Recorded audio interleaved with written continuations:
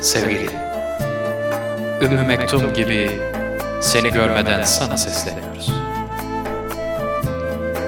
Alıp verdiğin nefesi duyar gibi, sanki açınca gözlerimizi seni görecekmişiz gibi sana sesleniyoruz.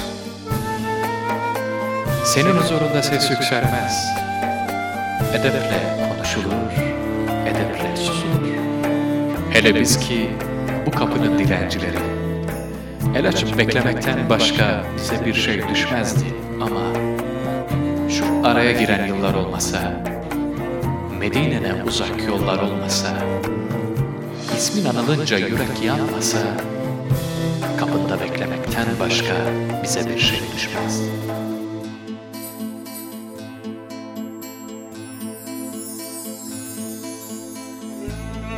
Bekliyoruz sultanım, rüyada olsa bile belki teşrif edersin diye. Hem de hiç kimseyi beklemediğimiz kadar seni bekliyoruz. Gelseydin bizim için cennet olurdu gelişin. Gelseydin saadetli asrından gönderdiğin selamını, kardeşlerin deyişi birbirimize nasıl anlattığımızı görürdük. Gelseydin, dolaşsaydın sofralarımızı, bir tabak fazla görecektin. Bir bardak, bir kaşık fazla. Ve sofrada bir yer boş, baş köşe. Ola ki sen lütfeder, gelirsin diye. Gelseydin, dolaşsaydın gecelerimizi, o kutlu doğum gecelerini, anneler görecektin. Sen yeni doğmuşsun gibi, yeryüzünü yeni teşrif etmişsin gibi, mışıl mışıl uyuyasın diye seni sabahlara kadar hayalen ayaklarında sallayan anneler görecektin.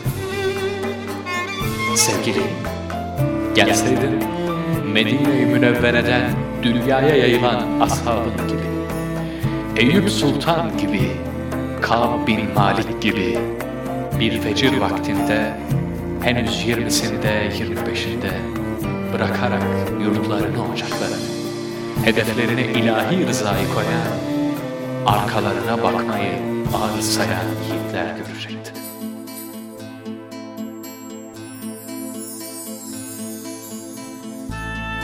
Onlar senin yiğidin, elleri, o öpülesi elleri, kim bilir hangi memleketin zemheri soğuklarında üşürken, senin köyünün hayaliyle ısındılar.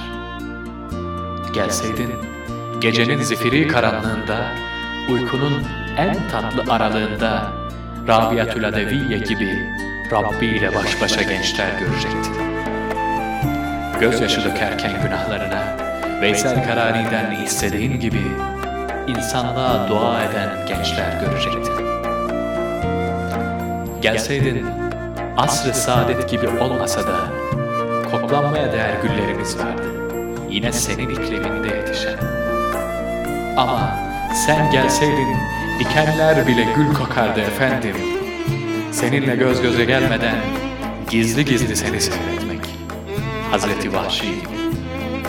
Hani sen Hâne-i Saadet'ten Mescid-i Nebevi'ye giderken Ayşe annemiz ardından hayran hayran bakardı. Seni mescidin önünde bekleyen ashabınınsa bakışları yerdeydi. Edepten göz göze gelmezlerdi. Sen de tebessümle nazar ederdin. Mütebessim çehreni bir Ebu Bekir görürdü, bir de Ömer. Şimdi okununca ezan-ı Muhammedi, pencerelerde, kapı önlerinde seni bekleyen nemli gözler var. Gelseydin ve yürüyüp geçseydin önümüzden, gülleri bayıltan o enfes kokunu çekerdik içimize. Sevgili, hakiki aşıkların sana doğru uçarken, bizim bu yaptığımız yolda emeklemekti. Dünya güzelliğiyle kollarını açarken, bize düşen el açıp kapında beklemek. Sevgili, bekliyoruz.